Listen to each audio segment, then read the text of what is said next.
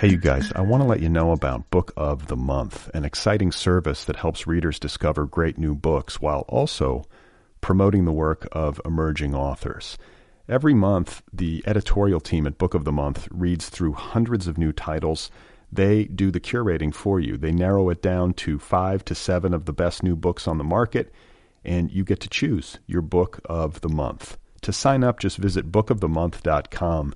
And for a limited time, you can get your first book for just $9.99 by using the offer code CHIRP, C-H-I-R-P. I should add that Book of the Month recently launched curated audiobooks in addition to hardcovers, so members have options. You can choose one or the other, either the hardcover edition or the audiobook. And if you pick the audiobook, you can download it and listen to it right there in the Book of the Month app. My latest pick is a novel called Anita de Monte Laughs Last by Xochitl Gonzalez. It tells the story of a forgotten art star of the 1980s who died tragically and whose life and work and memory are later unearthed by an art history student. This is right up my alley. I can't wait to read it. So if you want to sign up for Book of the Month, remember, go to bookofthemonth.com, and for a limited time, get your first book for just $9.99 by using the code CHIRP, C-H-I-R-P. One more time, that's bookofthemonth.com. Use the code CHIRP and get reading.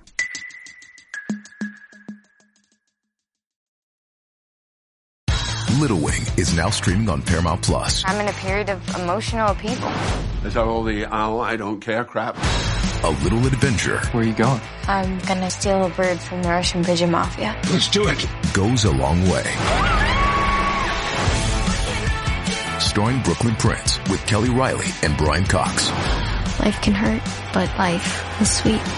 Little Wing, rated PG-13, may be inappropriate for children under 13. Now streaming exclusively on Paramount Plus. Hey, you guys, today's episode is brought to you by the Litbreaker Ad Network. Litbreaker brings together the finest literary communities on the web with breakout brands, publishers, magazines, and other advertisers. It's an ad network for book people, for publishers, for authors, and for literary content providers. The Litbreaker Ad Network serves 5 million ads per month to nearly 1 million unique readers for dozens of happy advertisers. Do you run an online magazine or blog? You should check it out. Are you a publisher? Are you an author? Do you need to get the word out about a book?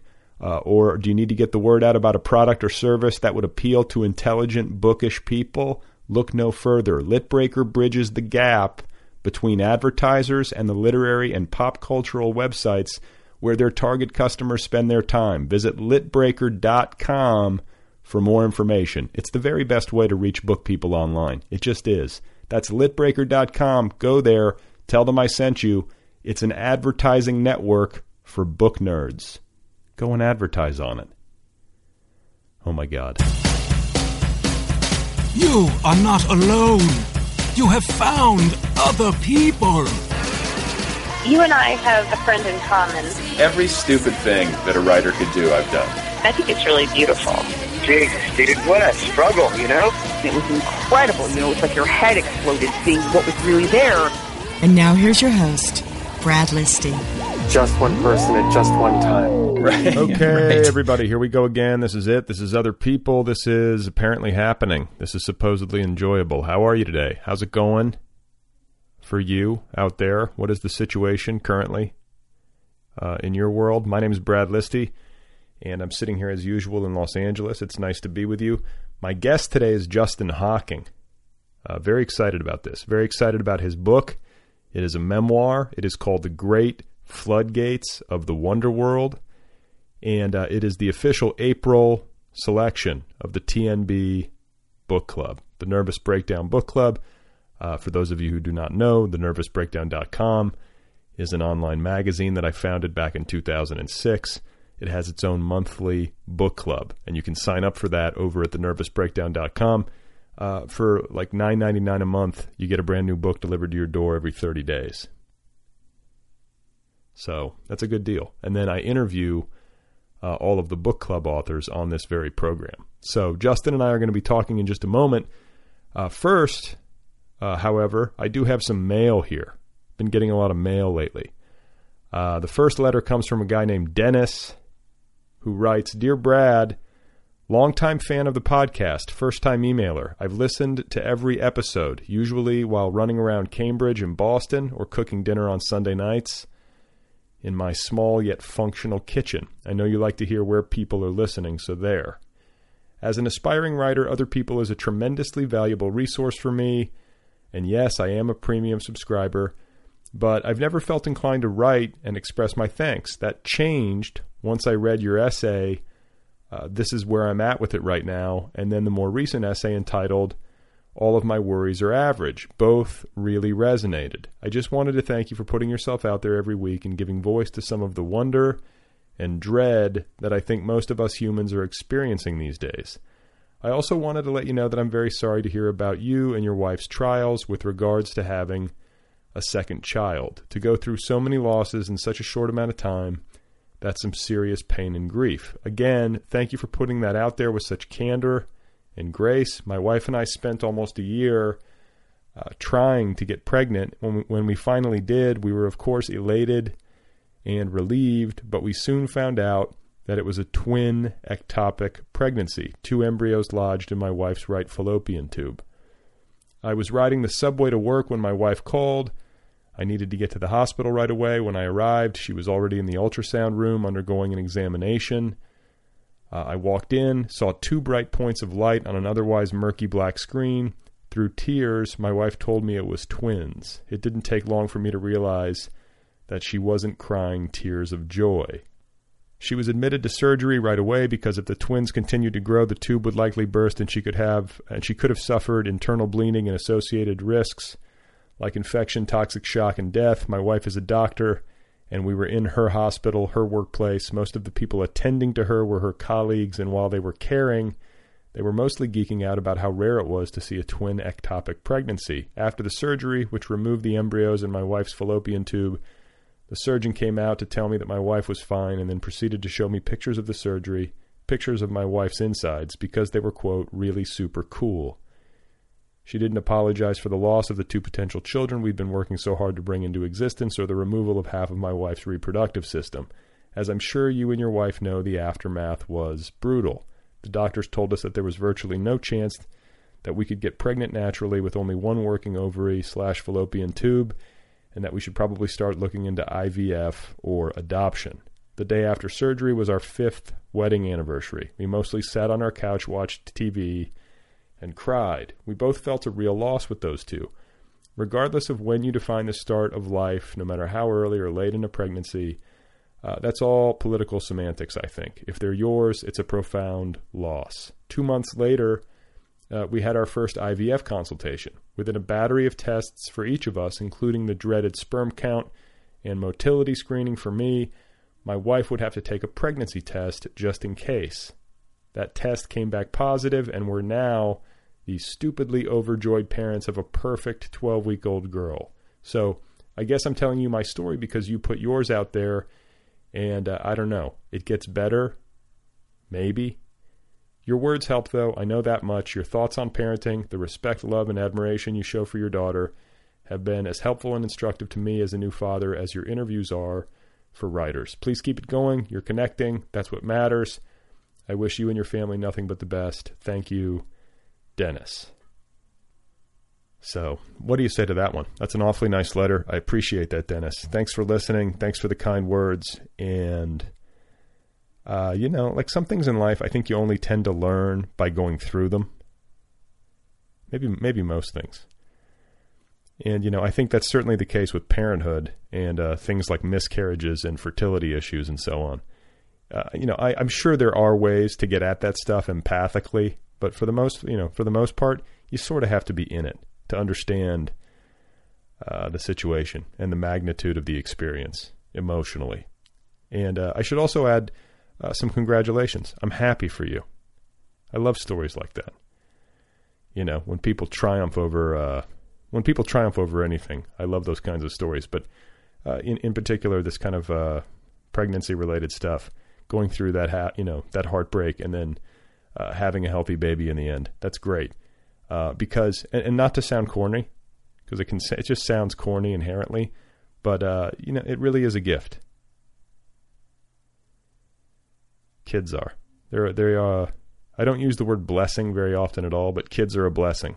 And that's real. And my wife and I are lucky to have one. Our daughter, hopefully, will be lucky enough to have another one. But if not, we're still lucky. Infinitely. And that's the only way to look at it, really. So thanks once again, Dennis. And get some sleep. Yeah, if it's possible. So one more letter, and then we'll get on to the main event. This one comes from a listener named Eric. He says, Dear Brad, not to make you self-conscious, but when you answer letters in the monologue by focusing on correcting people's understanding of various non-essential parts of your media presence, you kind of seem like a little bitch. And actually, he says here, a little bitch, L-I-L. So he continues, the new website looks fine, but it's peripheral to the audio. Mira and Spencer seem to enforce a lot of negative stereotypes about young people, especially in terms of their contributions to the Other People blog. Can you encourage them to push their content a little outside of what they might be, I won't say comfortable with, because it seems like they aren't comfortable with anything at all. So maybe they could push their content outside of what they might be fixated on. So that's a non-positive, yet still encouraging response to the new writing on the blog. If you read this on the show and conclude with something like, quote, negative responses mean the show is doing really well and getting a lot of hits, or, quote, haters make me famous, end quote, please check your privilege. Make a smart podcast, not a sadsploitation webzine. Stay strong, Eric. So thanks, Eric, for weighing in. I appreciate it. And what to say to that? Spencer and Mira, sadsploitation, checking my privilege. What does that mean? Haters making me famous?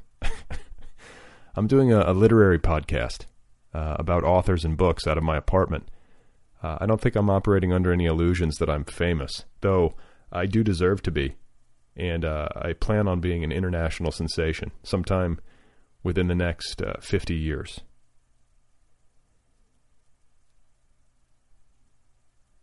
And, while I am certainly privileged by world standards and very grateful for that, I'm hardly on easy street.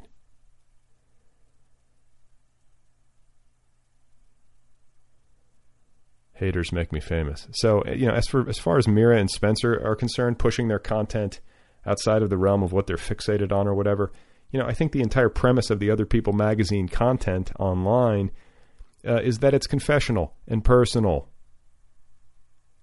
informal, and hopefully sometimes funny and insightful. And, that's sort of the guide. That's the guide we decided to use going in.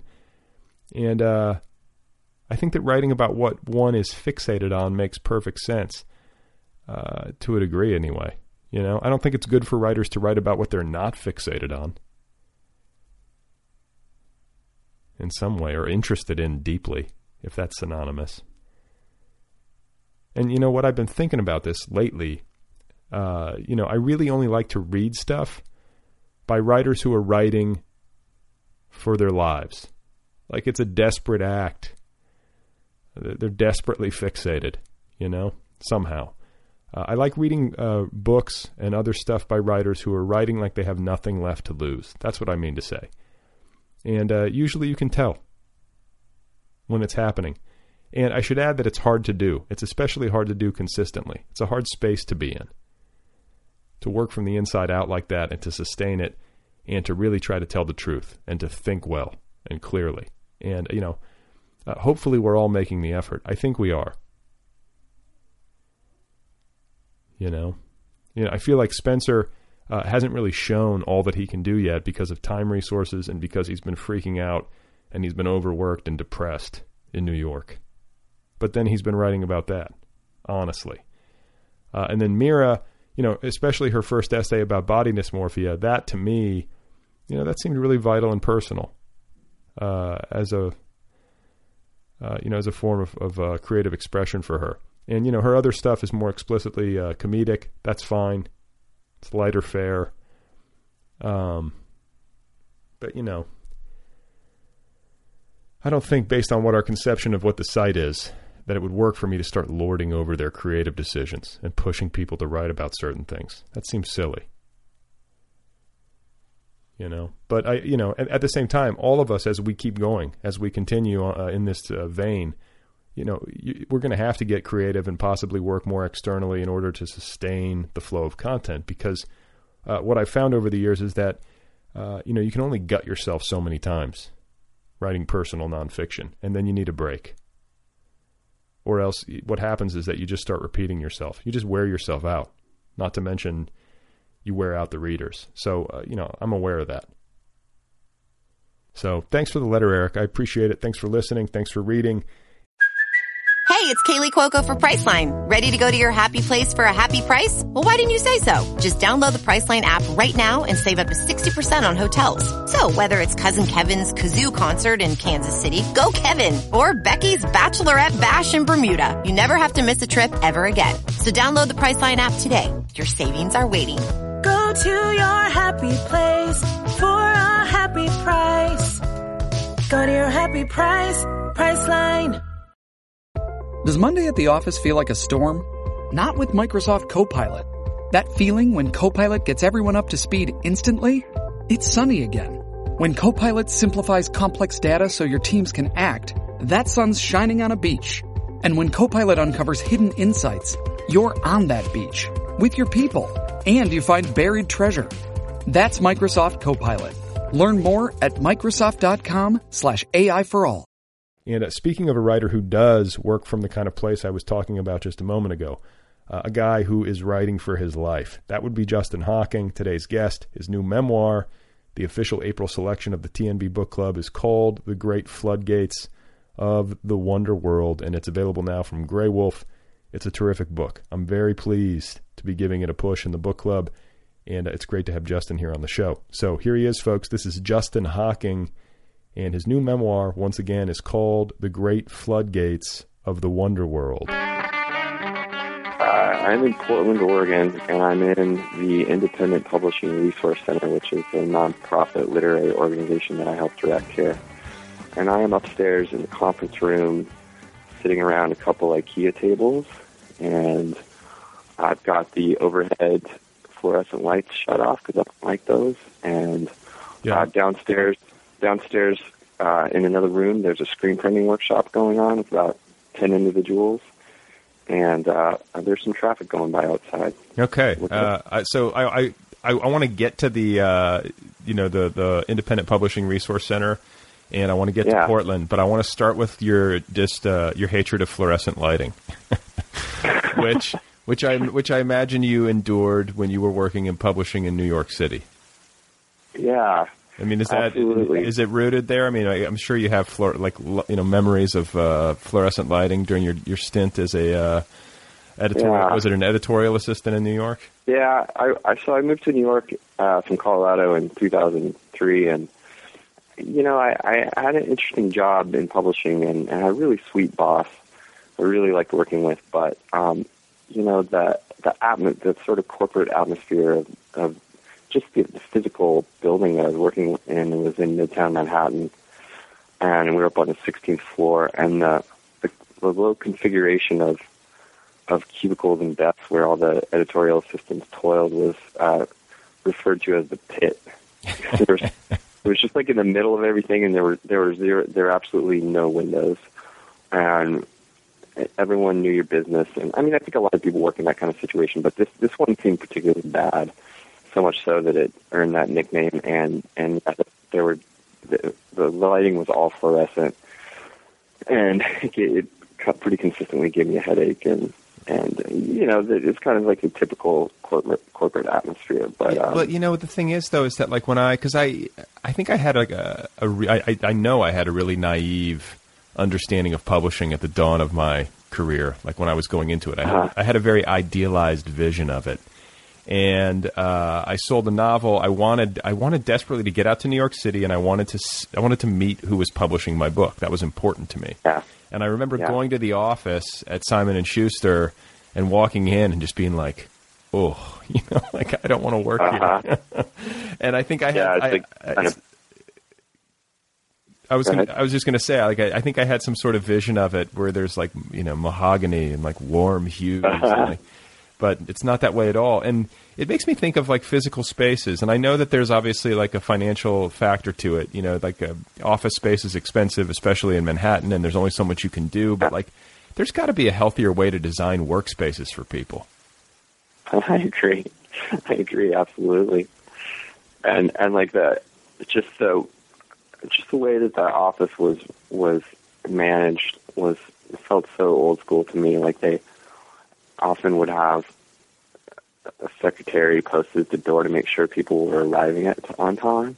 Oh my God. And and they would like check through the list, and I just kind of couldn't believe that, based on the way that I feel like so many office spaces are, staffed by younger people. They're becoming more and more flexible and trying to create a more home-like environment. It's kind of the opposite. Well, but okay, and here's another thing that bums me out, is that you have these corporate environments or just business environments generally, even if they're not, technically corporations, where like more and more it seems like to get in, you have to be willing to accept less than a living wage. You have to be willing to accept grinding poverty and like excessive work weeks just to like get your foot in the door.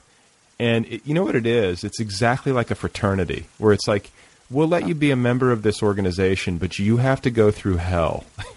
And we're gonna torture you before we accept you as one of our own. And only if you endure this will we give you like full human status. And like I find that revolting. Yeah.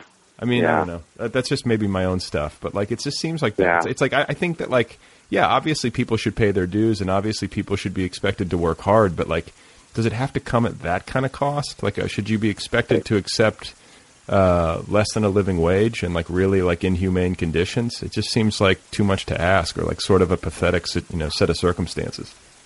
Yeah, I think part of the problem for me too was that I got into that industry at age 30, and I had finished my MFA and I taught at Colorado State University as an adjunct for a year, and then I went and took that position, and I was really late to the game. There were people younger than me that had been working in that industry since right out of college, and they were already further along than I ever would be. So it was just kind of like a weird detour for me, and so some of my kind of like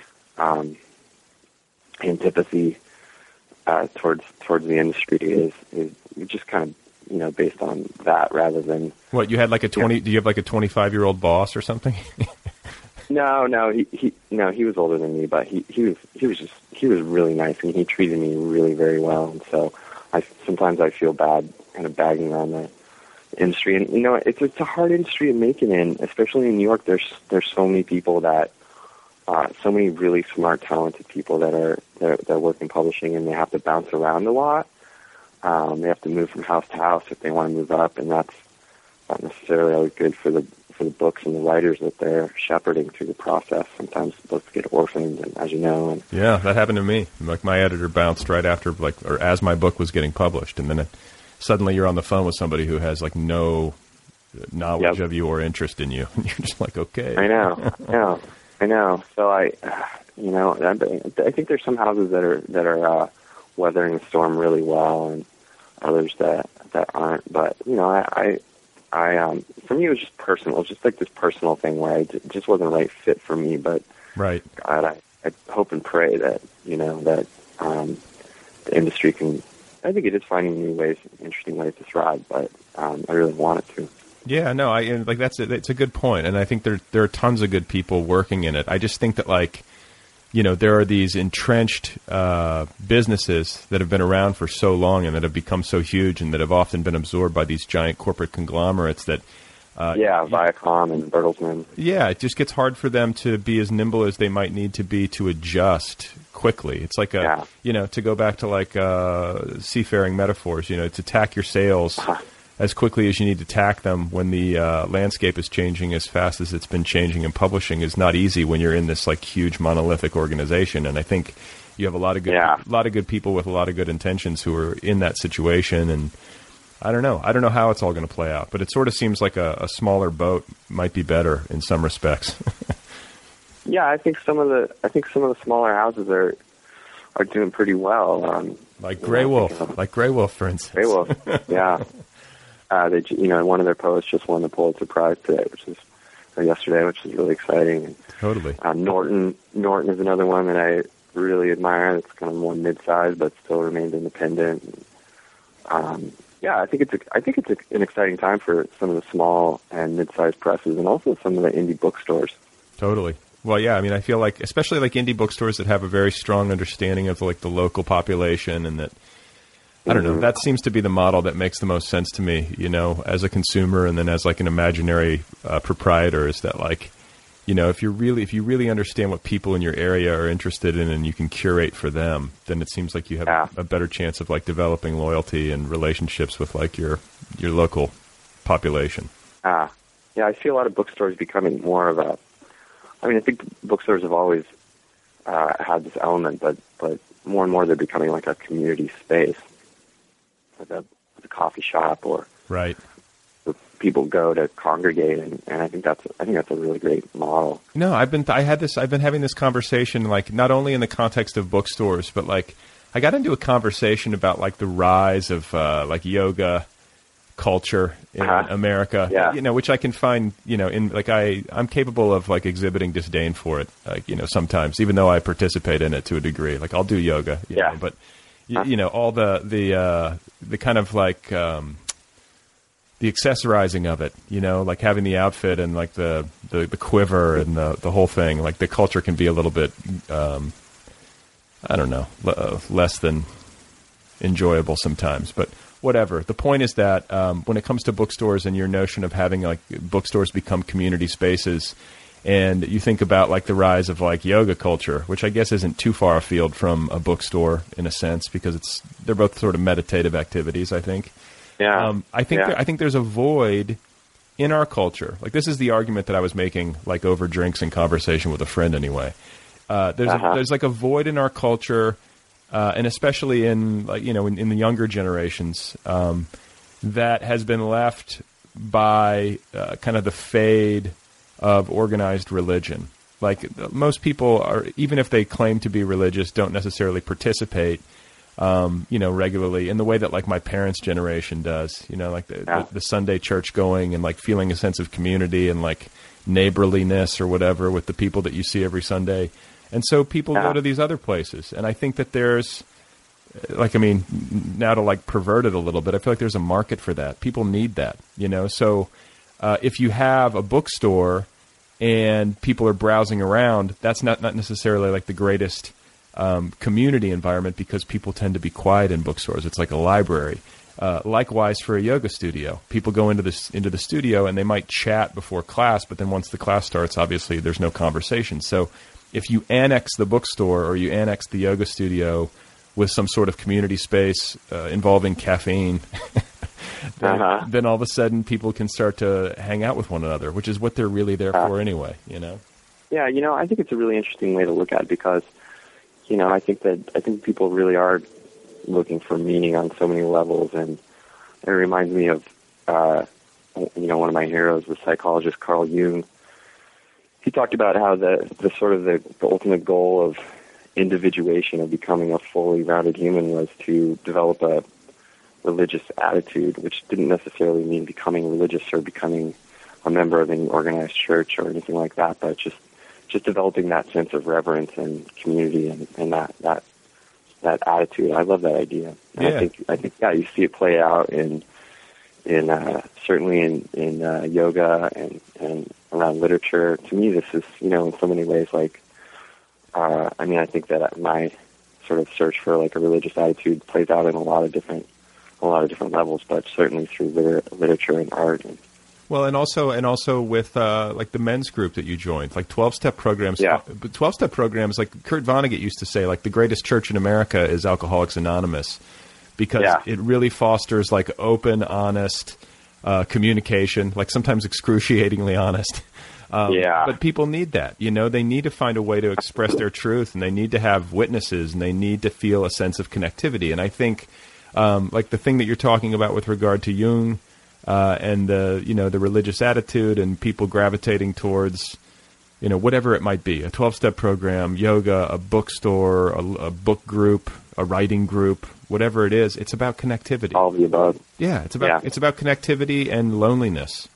And I think that, all of that stuff, anything that can work against that loneliness and that can remind us of our deep connectivity, which I think is like, I tend to believe that that's a really powerful truth that often gets overlooked, by myself included. So anything. Brad, I read your. I've been reading some of your podcasts and your blog posts, and I read this. All of my worries are average. Yeah, I really love that. I really love that piece, and you mentioned something about sort of like this people that have gone through hell. Was it Hubert Selby Jr.? Well, people that have gone through hell are some of the happiest people on earth. Yeah. I like that, and I don't. When I moved to New York, for whatever reason, I did get really deeply involved in probably it was just like the age that I was, was in my early 30s and around a lot of other people around that age, a little bit older, and just like it felt like everyone was in sort of like some sort of recovery movement or another, and they were like sort of done with their partying years. Yeah. And looking for something different and looking for more of a sane way to live. And, I struggled in New York, but I met just some of the most genuine, open people, and I feel so grateful for that. And one person in particular was this guy named Andy Kessler, who is kind of one of the focal points of the book in some ways. And he was a former professional skateboarder. He was kind of like that.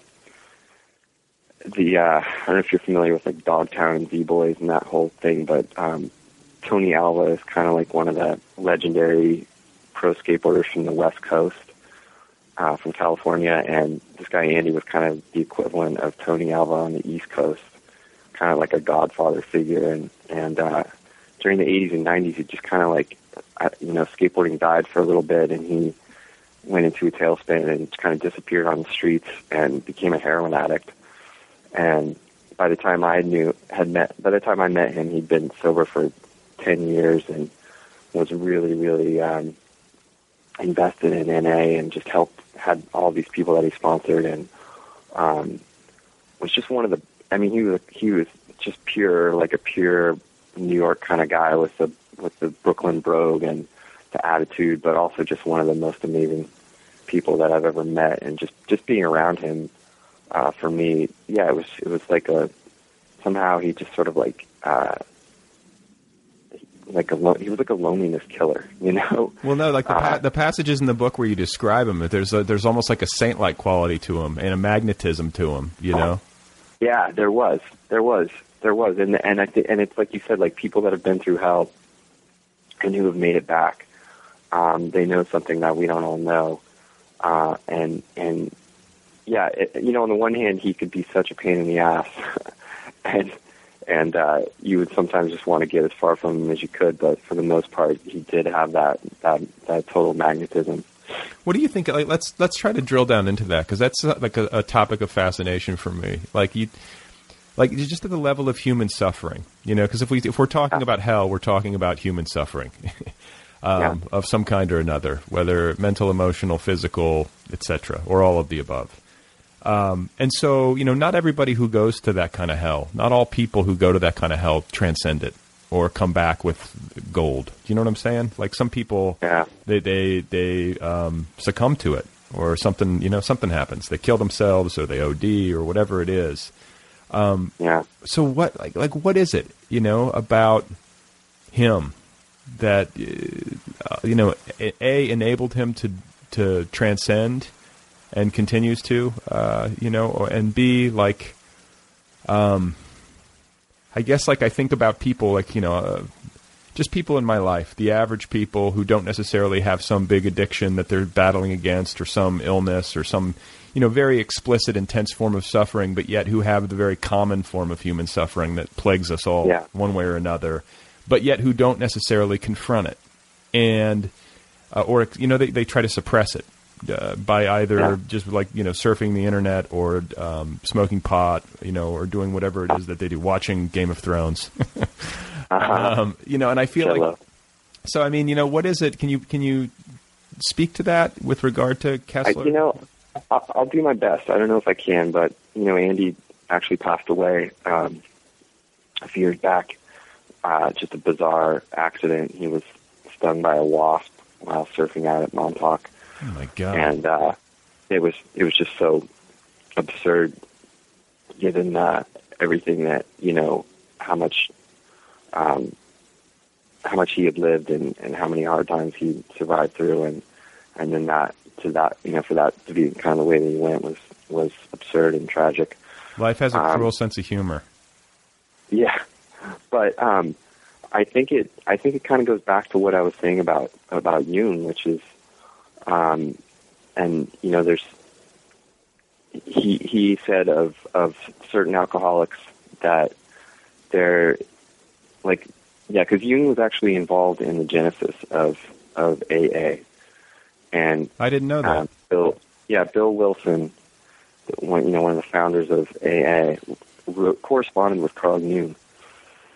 And there's this famous letter that he wrote to Bill Wilson, and he was really supportive of what they were doing. And he basically said, some alcoholics are so far gone that nothing is going to help them short of a spiritual transformation. And that word spirituality is freighted it's freighted with a lot of baggage in our culture, and I don't know if I can give a clear definition of it. And it makes me a little uneasy to talk about it because it's hard to talk about it without making it sound trite.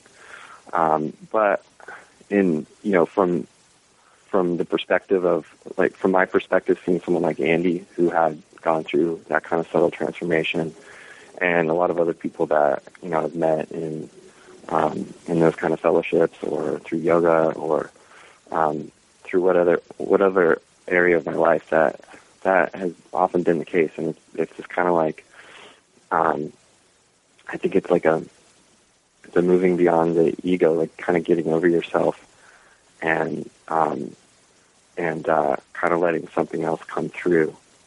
Well, yeah, it's an interesting point to make because, people, there's like a fine line between engaging with your suffering and becoming self-obsessed.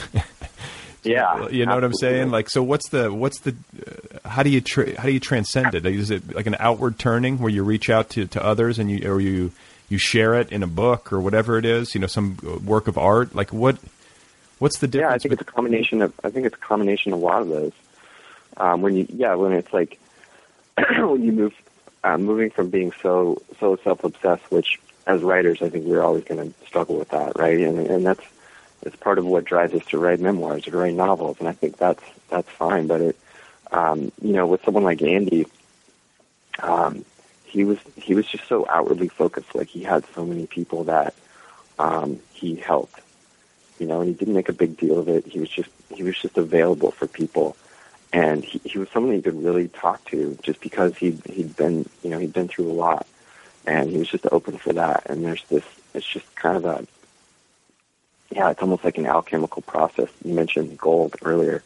It's also a very Jungian concept, that like sort of like digging down into the suffering is where you dig up the gold, and it's having gone through that process. It's like you're that much more attractive to other people who are trying to go through it as well. Well, that's an important point. It's like, this notion of happiness, which I think I was sort of driving at in that essay that I wrote, is that, I think people have this concept that if they're not like perfectly happy, that there's something really wrong with them. But like the truth that you were just speaking to is that suffering and happiness are inextricable. You can't have one without the other.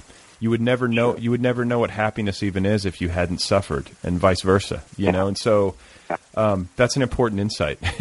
And so maybe somebody who's really known suffering intimately and has spent time sort of leaning into it and like facing that pain is somebody who also knows what happiness is intimately, you would think. And maybe maybe that understanding is where the magnetism comes from.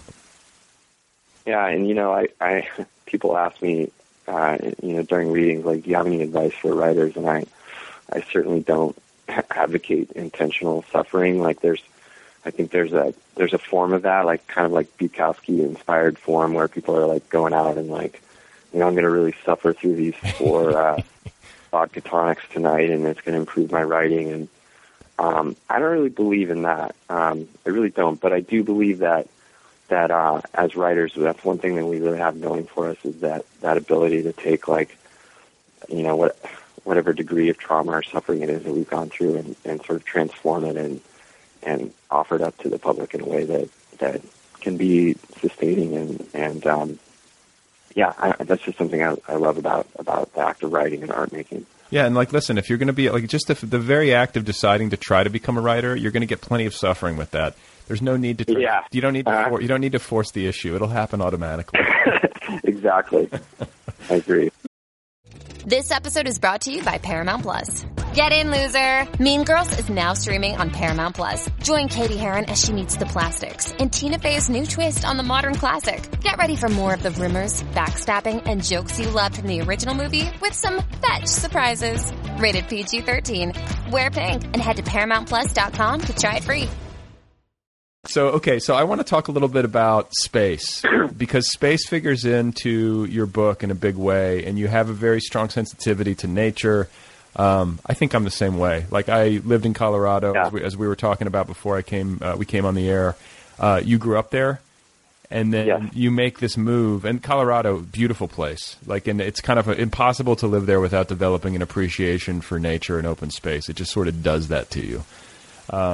And then you make this move to New York City, which is not known for its open space. And so I find it sort of I find it sort of poignant and natural that somebody like yourself, with your geographical background and your interest in skateboarding and being outside and like your very active nature, would wind up gravitating towards Rockaway Beach and like New York's to this point probably largely unknown surf culture. So talk about that journey and like the adjustment from Colorado to New York, and how that must have really been a big, huge, it must have had a huge impact on your interstate to suddenly be in this place that is so vastly different from what you had known.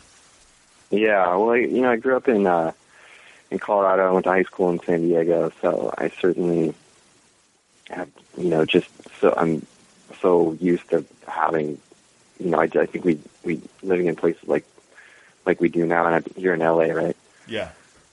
Currently, yeah. So I mean, we're to some degree in LA, but I mean, I think we're used to just having like so much open space, and then you get to a place like New York, and it's just like non-existent, for the most part. I mean, you have Central Park, but it feels like very kind of manicured.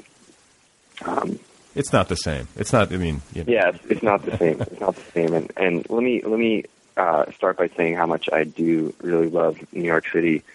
And I did struggle there quite a bit, but I think it's such a fantastic city. Right. But it. It was just a shock to the system, as it is for so many people that move there from different places, and so when I first went to Rockaway Beach in Queens, and a friend of mine took me, and we brought our surfboards on the subway, and it was just like such a revelation. I felt it was just I just felt so drawn to that place, and I never really considered myself much of a beach person. Even in San Diego, in my teens, I liked the beach, but I was much more into skateboarding at that point. But then in New York, it was just like that's where I wanted to be. Any spare moment that I had was there, and it was like in New York, there's rarely a horizon unless you're up in a skyscraper or something, and at the beach, there was an actual, you could like actually grasp a horizon, and that was again kind of a revelation for me, and I just think it's such an interesting, like Rockaway Beach is such an interesting place. It's so heavily urbanized. It's lined with housing projects, and it's one of the most urbanized beaches in the world, I would guess. Well, and then the water's got to be filthy, right? You know, I was surfing in Santa Monica the other day, and I was thinking, wow, this is so much different than Rockaway Beach. It's not. It depends on the day. Yeah. Depends on the day, but there's definitely, like, the water itself isn't that bad. There's like a lot of plastic bags and junk and stuff in the water. Yeah. But it's actually really, I mean, it's on a summer day, you can go in and just trunks. You know, you don't have to have a wetsuit, and the water's actually really pretty pleasant. Yeah, I mean, there's something great about being, like, I love to swim in the ocean. I'm not a good surfer. Like, I tried to learn when I first moved out here years ago, but the breaks were so crowded, and I wound up like getting tossed and then surfacing, and there's somebody like screaming at me because my board hit him in the face. Yeah. You know, like, just like, I'm like, that's actually, it's funny, Brad, because that's actually like part of the reason that I never really took it on, or I never picked it up very well in Southern California was, you know, I was always like pretty intimidated by the ocean, and I got a late start, so everyone else was way better than me, and you know, I have this very human fear of drowning and of big waves and sort of like losing control and getting hammered by the ocean, and having people yell at you. And so in New York, at least at the time I was there, it was less crowded, and I mean, Rockaway can get very crowded, but the waves are really pretty small and manageable on your typical summer day. And so it was like the perfect place to learn, which is kind of ironic considering I spent my teen years in San Diego and never really picked it up. Yeah, well, that's the thing, you know, like, you're in this, like, what seems like a life or death situation. You've just gotten, like, pummeled by the ocean. You finally surface. You're like, listen, I'm just trying to breathe here. I'm sorry, you know. Right. But that said, like, I love to, like, boogie board or, like, go body surfing. Just being in the water, I think, is incredible. Oh, yeah. It feels so good. I always try to convince people of this. I'm like, you don't realize, like, if you're feeling shitty, go jump in the ocean. Like, it sounds, you know, but I'm telling you, there's something to it. It always makes me feel good. I know. There's nothing else that can quite give you that same feeling. Like, you know, we live in Portland now, and we're about an hour and a half from the beach, which is about an hour and a half too much for me. But we do try and make it down quite a bit. But we, you know, it's just in LA, and we try to go. We are fortunate to get to go to Costa Rica for a couple weeks every year. And who's we? And my fiance and I, Lisa May. Oh, congratulations! And, thank you. And you know, there's something about it, just especially after like a stressful period of time, or if you're working really hard, or you've got, you know, been dealing with some family health situations, and there's nothing else that quite makes you feel as good as getting, you know, like spending a lot of time in the ocean and getting out, and it's just like scours all your troubles away for a while. Just getting tossed around, and like, let's, you know, not to get too galactic about it, but we did emerge from the ocean, you know, like. Yeah. So, I mean, there's something to that, I think. Like, going back and getting in the salt water, and then, like, I think there's some sort of, you know, you can trace it back from an evolutionary perspective, but you can also talk about, like, you know, the womb, you know, like the liquid. I don't know what it is, but it just makes me feel good, and I wish I did it more often. I live in Los Angeles, but I'm not on the coast. So it's one of those things, like, where you live in New York and, like, you only go to Central Park or, like, MoMA, like, once a year. It's like I'm in the ocean probably, like, 5 to 10 days a year if I'm lucky, and it should be more. Yeah. I mean, I'm kind of in the same boat living in Portland. I wish I was in it every single day, but we do. Yeah. Well, you know, if this book takes off and things happen, who knows? Be living down in Costa Rica, like overseeing a fight. Well, you know, we've spent a ton of time down there, and we have thought about it, but I don't think it's within our grasp, and I can imagine doing it for short periods of time, but I think I would miss the culture and the literary community here in Portland. It'd be good to have, if you could just have like a little, like, pied a terre. How do you pronounce that? You know, just like a little shack down there. Terre. Yeah, something to, like. You know, I'd love to have one in Santa Monica. I think it's such a fun place to hang out, but I don't have a spare million, so. Well, you know, it's coming. Yeah. One hopes. So let's get back to, like, your narrative, like getting to New York. you went through a breakup that was traumatic, and then there was a robbery where you lost a novel, or like at least a significant portion of a novel that you were working on. So these two events factor in to your turn to the men's group, and your turn to Melville. We got to talk about Melville and Moby Dick, because that's such a huge part of the book. But I guess maybe we start with the relationship stuff, and then get to the robbery, and then move from there. Sure. Yeah, when I first moved to New York, I was in kind of like trying to hang on to this long distance relationship, and it unfortunately didn't work out. And those are hard. So it was, but I think it was, for me, it was like more than just going through a breakup. It was realizing that I had been sort of like reenacting the same codependent, unhealthy pattern in my relationships for over a decade, the whole of my adult life. And what's this pattern?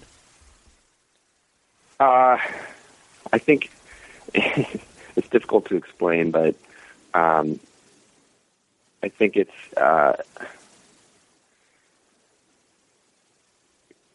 sort of like just like losing yourself in a relationship, which is something that I think is really easy to do, and kind of turning another person into your end all be all, or your higher power, if you will, and not being able to function without that person.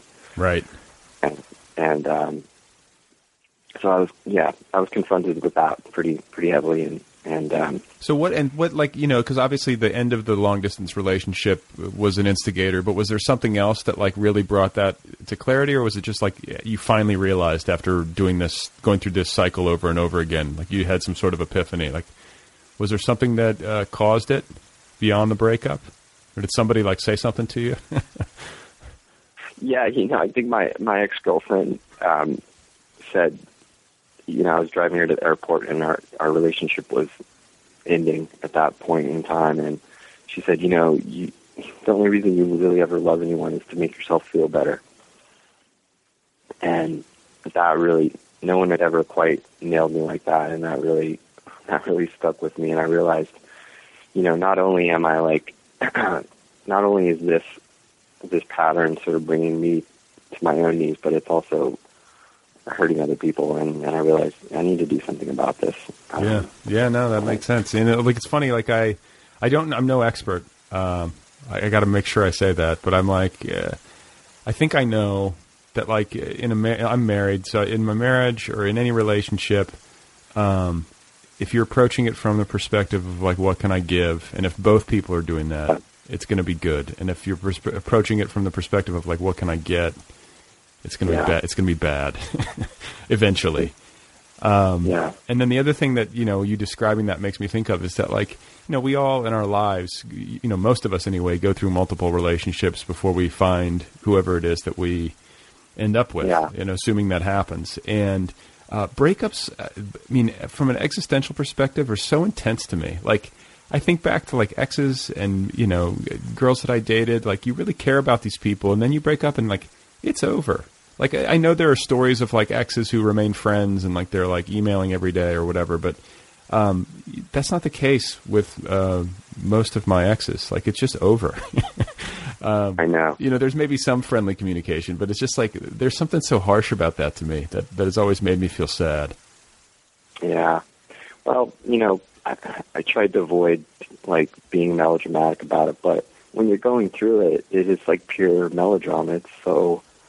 It's so painful. It's like, I think that, I studied psychology as an undergrad, and they talk about like, they have this kind of point system for like major life stressors, and, going through the breakup of like a long-term relationship is right up there with like losing a loved one, or... I was going to say, it's like a death. Yeah. Yeah. In some ways I don't want to say it's worse, but it can be so excruciating and painful, as everyone knows. And then let's talk about the robbery, because that was another, big. It's another big factor in the book, and obviously played a big role in your life and in the changing of your life and in the writing of this book. Yeah. Well, let's see. In 2006, I flew from New York to Denver, and I picked up a rental car and I drove to my stepsister's house. And I was there for a wedding, and she lived in this kind of marginal neighborhood. And I pulled up to her house, and I couldn't get the keys out of the ignition of the car. It was this, like, typical rental car, Chrysler Sebring. And I couldn't figure out what was going on, and my sister got in the car to try to help me.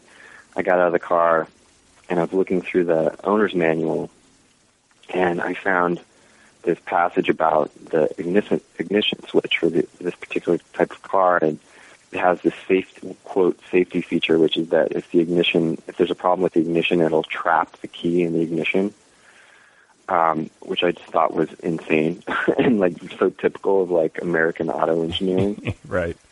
So my sister and I are sitting there. It's like midnight, again, we're in this somewhat marginal neighborhood, trying to get the keys out of the car and figure out what to do. And this black SUV pulls up, and the back door flies open, and there's this kid with like a bandana around his face and a gun pointed at us. And at first I thought it was a total joke. I thought it was like a kid with a paintball gun or something. Right. But pretty quickly became clear that it wasn't a joke, and we were being carjacked. It was, the odd thing, Brad, is like at the time I don't know, I didn't really feel, I was in shock, but I didn't really feel that scared. And I talk in the book, I talk about how I've worked at some residential treatment centers with adjudicated kids. So I felt like I kind of, like, somehow from the get-go, I felt like I kind of knew this kid, or I knew what kind of kid he was, and I didn't think that he was the kind of kid that was going to actually shoot us. So things progressed, and he got in the car, and he, like, it was like the slowest carjacking of all time.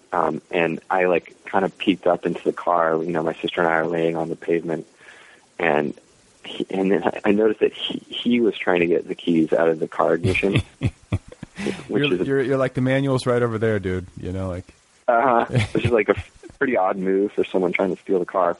And so I had this thinking realization when I was on the pavement that my backpack and my laptop computer with the better part of this novel that I've been working on for a few years was in the backseat of the car. And so I just said, hey, take the car.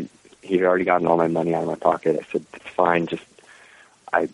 Please, like, don't steal my backpack. Could you give that back to me? And he actually got out of the car, opened the back seat, and threw the backpack down at me. And so I'm clinging to this backpack, and I looked over at my sister, and I was like, this could actually work out really well. I was, like, genuinely sort of happy, believe it or not.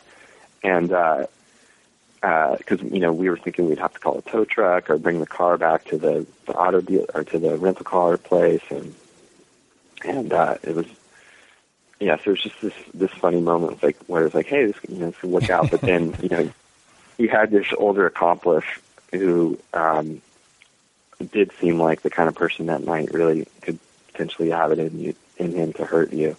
He was pretty frightening, and he like stormed up and grabbed the backpack and threw it into his car, and then they drove off. So, it was like a, at the time, and I hope that I wrote it this way, like, because it was like tragic and crazy and traumatic, but there's also a lot of humor in it. It was really kind of like a funny thing at the time that it was happening in such weird ways. But yeah, I ended up, like, I've been working on this novel, and to tell you the truth, like, the novel was not really going anywhere. But it was a hard loss, and I didn't lose it all, but I emailed parts of it to myself, and it was like, this was like before thumb drives, and I should have had an external hard drive, but at that time I didn't. So I had like little bits and pieces of it, but I lost a good chunk of it, and at that point I'm like, okay, I guess that wasn't really going anywhere, so I'm just going to let it go. Yeah. Well, what other choice do you have? And that whole situation, the whole situation, it reminds me of, like, there's an article I read years ago about micro expressions. I don't know if what? It's about micro expressions, like making these snap judgments. And there's a scientist, I want to say he's like a Bay Area scientist who, has gone through and cataloged every single facial expression that the human face is capable of. And it's not really that many.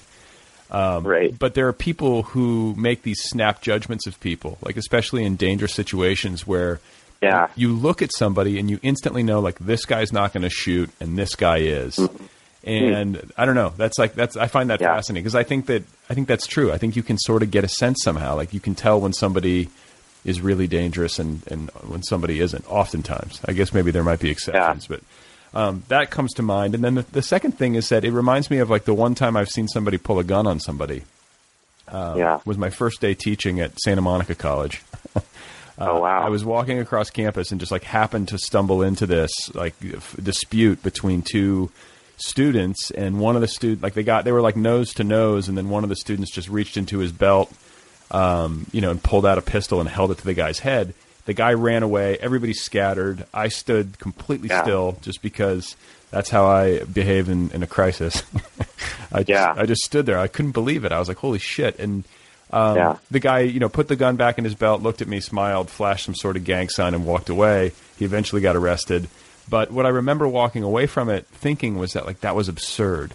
Like, you get into these situations and you think, like, oh, I'm going to be terrified. But when it happens that fast, there's a kind of absurdity to it. You're like, I can't believe someone's doing this. Like, it's zany, like. Absolutely. It was complete. And it all happened so fast. It was just totally absurd. And, like, my sister and I were, like, laying on the pavement, sort of going, like, oh, this is really weird. Like, just sort of, like, kind of laughing about it, and I think part of that was the stress response too. Well, yeah, it kicks in. But where in Denver was this? Like, what? I'm curious. It was in a neighborhood called 5 Points. Oh yeah, 5 Points, of course. Which growing up, it was like considered pretty notorious. But now it's all gentrified, and Denver's. From what I understand, Denver's. My sister, after that happened, she, both of us, despite the like kind of humorous elements of it, it was the aftermath. Days and weeks and months after it was over was pretty difficult, and she went through a pretty hard time, and some other things happened in her neighborhood, and they was like, we're out of here, we're moving. So I think about that stuff with LA. Like, there's a lot of crazy stuff that happens in this neighborhood or in this town period. And, I guess it happens in any urban environment, but it makes you think, especially when you have a family. I'm like, what am I doing, But at the same time, it's like... I really like that. No, go ahead. I was just going to say, at the same time, it's like, well, this is the world. And, I guess the other option is you can go live in some small town in the middle of nowhere, but shit happens there too, Yeah, I know. Well, that was kind of an ironic thing was that, I lived in Brooklyn at the time, and I had gotten rid of my wallet and gotten a money clip because I figured there was kind of this strategy where I was thinking if I get mugged in Brooklyn, I can just like reach in my pocket and grab the money without taking out all my credit cards and my ID and all that. And the funny thing is that I ended up testing out that strategy in Denver, and it worked. Yeah, well. But yeah, I think it's actually there's, towns in the Midwest, like maybe parts of Denver or certainly parts of St. Louis, or there's a lot of different places that are probably even more dangerous than New York City, which is increasingly very safe, and maybe even Los Angeles. Yeah, concentration of people doesn't necessarily have a direct correlation to higher crime. Sometimes when you have that many people in one space, it's actually like it's safer. People aren't as inclined to do stuff. But I want to make sure that we talk about everything that I want to talk about. So I want to like shift into Moby Dick, and then also like in the aftermath of this, this robbery, like your emotional state and like how you eventually got into. You're out of this relationship. You've been robbed. You've lost your novel. You're unhappy in your job. You're surfing. You're thinking a lot. You're thinking a lot about Melville. Yeah. And absolutely. Yeah. I mean, after the robbery happened, I was already struggling in a bunch of different ways, and I think that it just really tilted me into an emotional tailspin, and I think I don't want to downplay PTSD, because I think that there's people that have been to Iraq and that have been through like really hideously traumatic events that have a really, really serious form of that. But I think that I did have a little bit of that. No, I think, and I just want to interrupt, because I don't think you have to go to Iraq to get PTSD. Like, I think that's a real thing. Yeah. Like, trauma's trauma, and yeah. If you're getting a gun held to your head in Iraq, or you're getting a gun held to your head in Colorado, it's just it's sort of the same dynamic. Yeah, so I guess especially if you're not prepared for it, right? Like you don't have training around that whatsoever. So, anyways, I just went into this tailspin, and things got very dark, and I've always had this real fascination with Melville and Moby Dick, and I think it's a fascination bordering on obsession. And back in grad school, I read this Jungian interpretation of Moby Dick, and it compared the narrative of Moby Dick to Carl Jung's concept of the night sea journey. And the night sea journey is, there are these voyages that I think that we all go on at different points in our lives where, we're out at sea, we're alone, we're directionless, we're scared, we're unsure if we're ever going to really make it back to solid ground. And it's terrifying, but the thing about the night sea journey is that it's always transformative. And so I latched on to, I just kind of like at that point really clinging to whatever I could, to my friends, to this men's group, but also to the narrative of Moby Dick as a survival narrative. I think so many people read the book. There's so much. It's I think Moby Dick is freighted with so much. There's so many kind of like preconceived notions about it, and it's like, oh yeah, it's that long slog of a book about Ahab pursuing the white whale, and that's the core of the book. But what really interests me about the book is not Ahab, of course, but is Ishmael, who is the sole survivor of Ahab's madness, and I think that I'm just really interested in Ahab as a survivor, as the narrative, as sort of like a postmodern guidebook for enduring life's dark passages. You mean Ishmael as the survivor? Yeah, Ishmael. Excuse me. Right. Okay. And so the other thing that I've read I was reading an interview that you did, and you mentioned that the book, from the perspective of craft, had an impact on you because it gave you the idea that everything is permissible inside of a book, which I definitely really relate to, because I like hybrid forms, and yeah, absolutely. And I just think from the perspective of imagination and working creatively, I think sometimes having restrictions that you put on yourself can be healthy and even can catalyze really good work, but I think that sometimes we restrict ourselves, like we think there's a certain fixed idea of what a novel is and what a memoir is and how a book should look and what a quote-unquote good book is, and you wind up hamstringing yourself because you don't permit yourself to try things out and put things together that might not seem at first blush to go together, but they wind up working beautifully together, that sort of thing. So absolutely. I'd be interested in hearing you speak a little bit about how Moby Dick impacted you in that way. Well, I've always been fascinated with the way that Moby Dick was a little bit of a flop when it first came out, in the 1850s. I don't think most people knew what to make of it because it's such an unusual novel. It like you said, it contains so many different forms. It's so polyphonic and multivalent, and it's,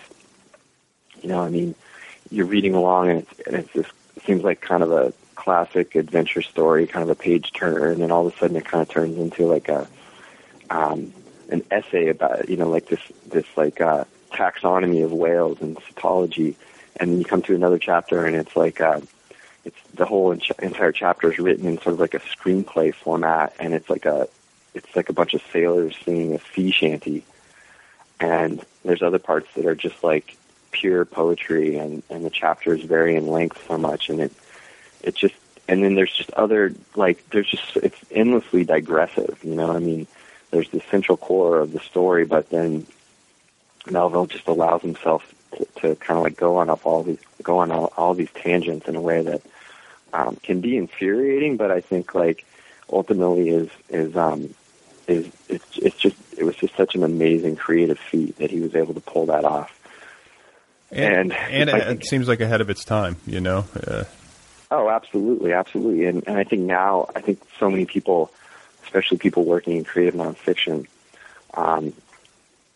have been working with this concept of braiding for some time now, and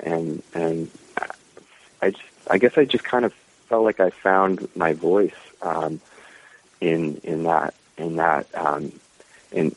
not necessarily forcing myself to stick to just scenes. Like, I think a lot of fiction is rooted in, like, everything has to be rendered through a scene set in a specific place in a specific time, and the author's voice does not come through, and you have to show everything and tell nothing, right? That's kind of like the classic dictum of fiction, and I think there's a lot of merit to that, but I guess I felt a little tired of trying to do that, and I just like, you know, I think that the other thing that Melville does is he weaves in, he borrows and collages so heavily from so many different other books, like the Bible or Owen Chase's narrative about the assault of the whale ship Essex by a white whale.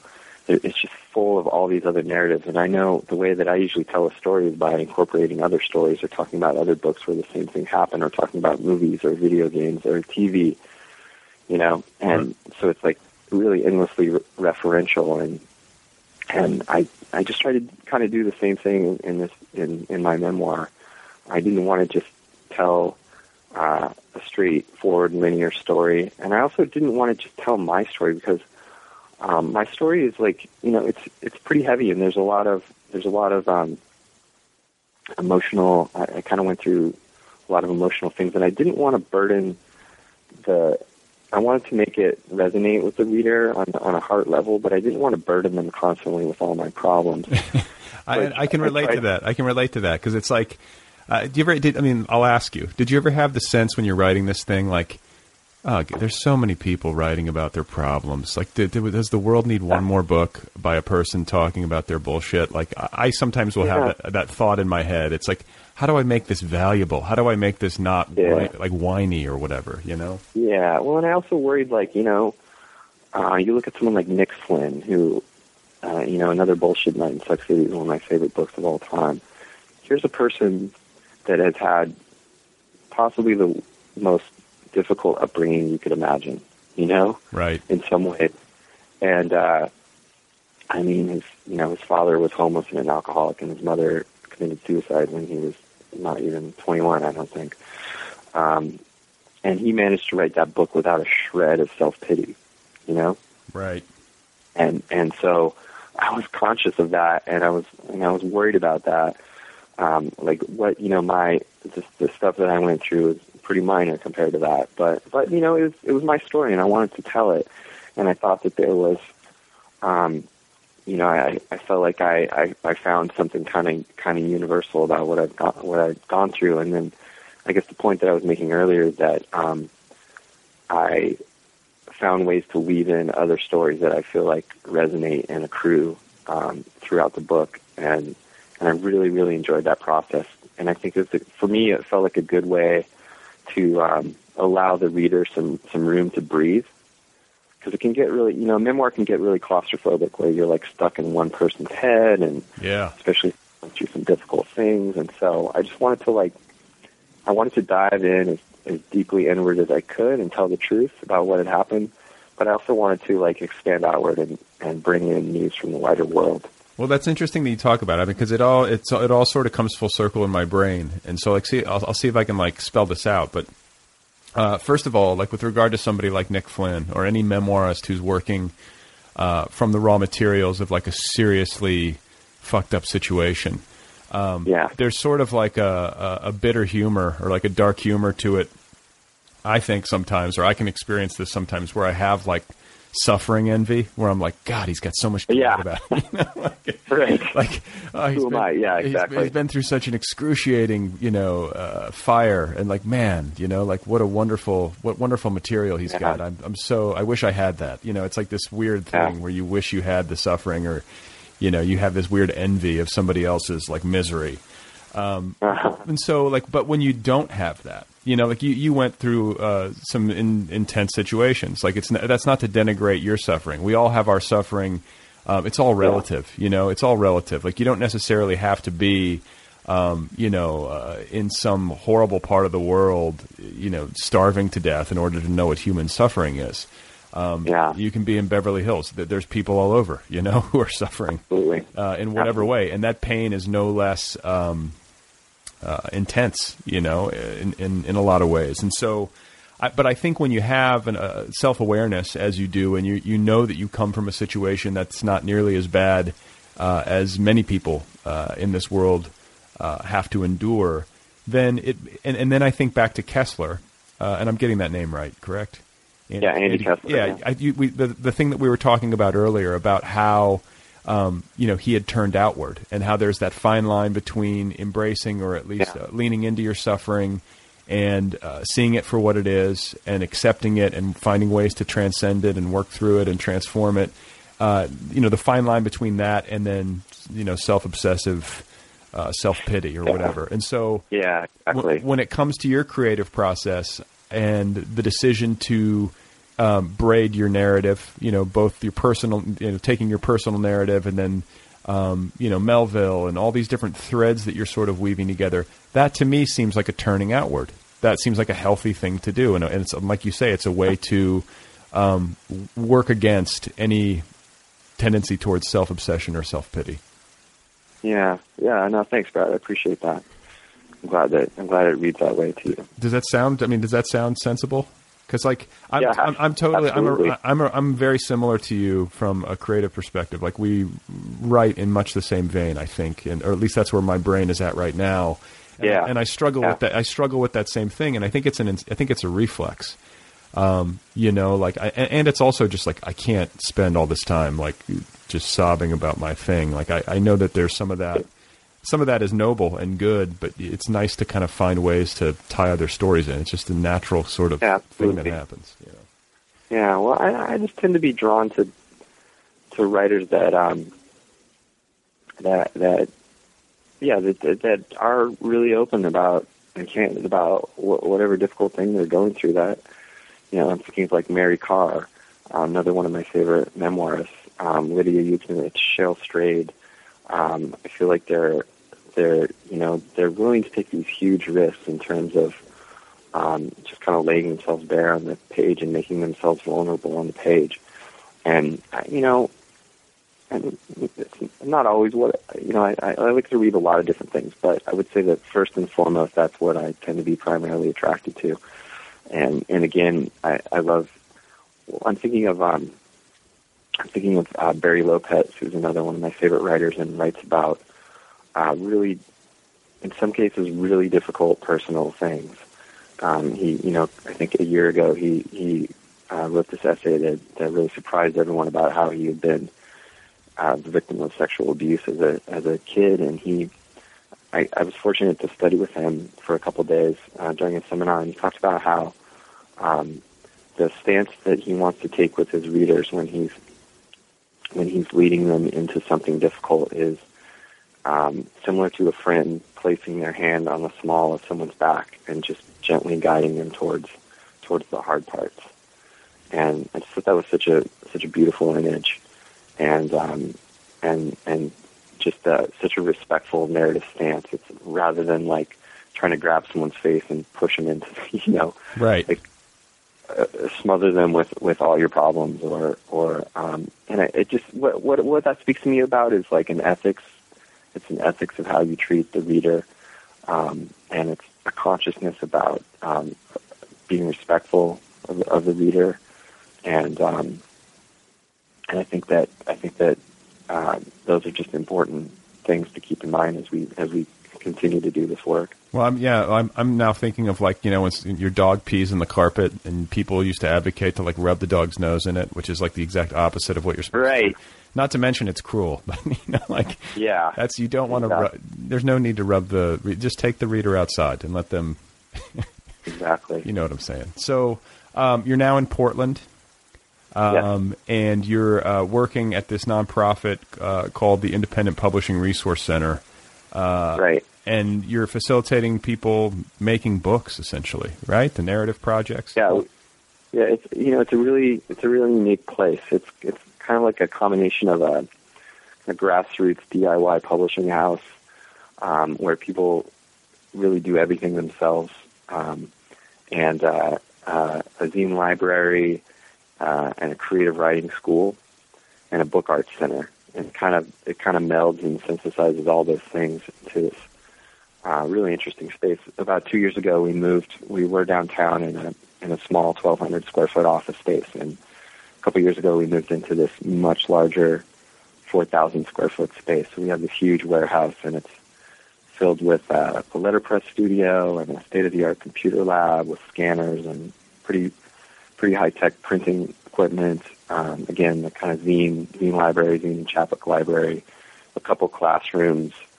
So what our mission really is to support people in publishing their own writing and artwork and getting it out into the world in any format. So we have people that are making really beautiful handmade zines and chapbooks. We have people that are doing digital publishing. We have people that are doing really fine art printing, letterpress printing. And we have people that are really kind of cross-pollinating all of those things and just taking advantage of whatever channel there is for publishing. And there are so many interesting ways these days to get your work out there. Well, that sounds kind of perfect. And I'm assuming you're happier there than you were working in the pit. Yeah, it's just a better environment for me in a lot of ways. It's a better fit. Running a nonprofit is no picnic. Running a small literary nonprofit in Portland it comes with a lot of challenges, but it's also I think it's more of that community that I was searching for. Right. And we are just really blessed here with an amazing creative community and so many talented people and talented, generous people that are willing to share what they know with other people. And there's just a really interesting thing happening. So many things are happening in publishing. Of course, the move towards digital publishing, which I think a lot of us as writers have kind of mixed feelings about.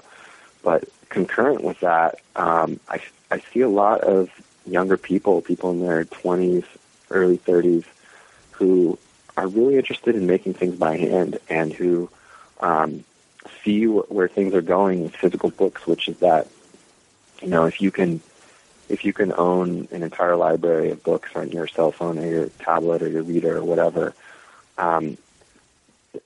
I think that the physical books that are going to continue to thrive are the ones that have a real, that are really well designed and have a really nice art, like visual art aesthetic. Yeah, no, book as art object. Yeah, and I think that we're really trying to help, continue to facilitate and promote that idea, and I think it's happening with graphic novels, and it's happening with some really interesting small presses in town, like a press called Perfect Day Press, Perfect Day Publishing, excuse me. That most of their covers are done with letterpress, and their books, they're just like these beautiful art objects. Wow. So that's something that's really interesting and intriguing to me. That movement. And then the other thing we offer is a year-long certificate program in creative writing and independent publishing. So it's kind of like a grassroots, DIY, inexpensive alternative to an MFA. And you know what? And it seems like there's a good space for that. That seems like something that people could use, especially these, poets or someone. I think of poets especially just because it's so hard to make a buck as a poet, but yet You want to get, and I think there's less of a stigma around poets putting their work out on their own press or on a very, on a small press or whatever. But it's also like you go to get your MFA and you're taking on $60,000 or more in student loan debt. Yeah. And then you go out and you start writing poems. It's like, my Lord, you know. Tough. It's tough. So, and we're really not anti-MFA at all. Like I think in the right situation, I did an MFA, and I really, if you can go and you can get a good deal and you don't have to get into debt, then by all means, I think it's a good thing to do. But we also really take a lot of pride in what we offer, which is this really relatively very inexpensive program. Doesn't get people deep into debt, and it helps them.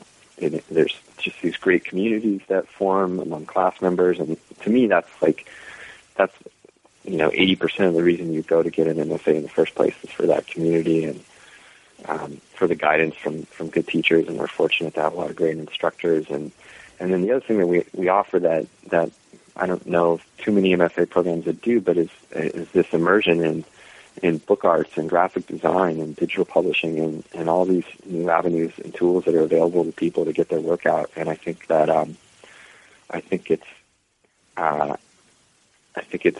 just increasingly important, and I'm kind of shocked that more MFA programs aren't kind of doing similar things, Well, maybe you're just on the leading edge. It seems like maybe they'll catch up eventually. Maybe. I know. Yeah. Well, it's been great talking with you. It's also been great to feature this book in the TMB Book Club and to give it a little push. I congratulate you on it, and congratulate you on the work that you're doing up in Portland for this nonprofit, and wish you well with whatever comes next. Brad, thank you so much. I really enjoyed speaking with you. I really did. I feel like the conversation went to really interesting places right from the get-go, and I apologize that my still getting over this cold and my voice is faltering a bit, but thanks again for featuring the book. It's been a real pleasure. All right, you guys, there you go. That's Justin Hocking. Go get his memoir. It's called The Great Floodgates of the Wonder World. It's available now from Grey Wolf. You can find Justin online at justinhocking.net. He's also on Facebook. Thank you to Kill Rockstars, as always, for the good music. Be sure to check out killrockstars.com. Don't forget to go sign up for the TNB Book Club over at thenervousbreakdown.com. Don't forget about the app, the free official Other People app. It's free. I already said that. Go download it for free. And then if you want, you can sign up for premium right there inside of the app to access the program's full archives. Every single episode, only $2 a month, or $5 for 6 months of access, or $9 for a full year. It's cheap. Please go do that. Support the program. And that was a great conversation. I enjoyed that thoroughly. This is a good book. You should read it. And, Justin, nice fella. I feel like I sort of have a man crush on Justin Hocking. I feel like he and I should go for a contemplative walk on the beach together. I have some great episodes coming up, incidentally. Some very good guests, so please stay tuned. And please spread the word. Let everyone know that this is happening. Help me to become an internationally famous media powerhouse. Please remember that Einstein's ashes were scattered in the Delaware River, and that Botticelli in his lifetime seems to have only signed one of his paintings. That's it for now. Thanks again, Justin Hocking. Thanks to the folks at Grey Wolf Press. Thanks to you for listening. I appreciate it. And I will be back in just a few days with another episode of this program, featuring a conversation with another bookish, writerly type person. Okay? Okay. I think that's it. If you want to read some stuff, go check out otherppl.com. Mira's mother, incidentally, wrote something this week. Her name is Laura Norton. So check that out. I'm going to go do laundry right now. You hear that? I'm a domestic god.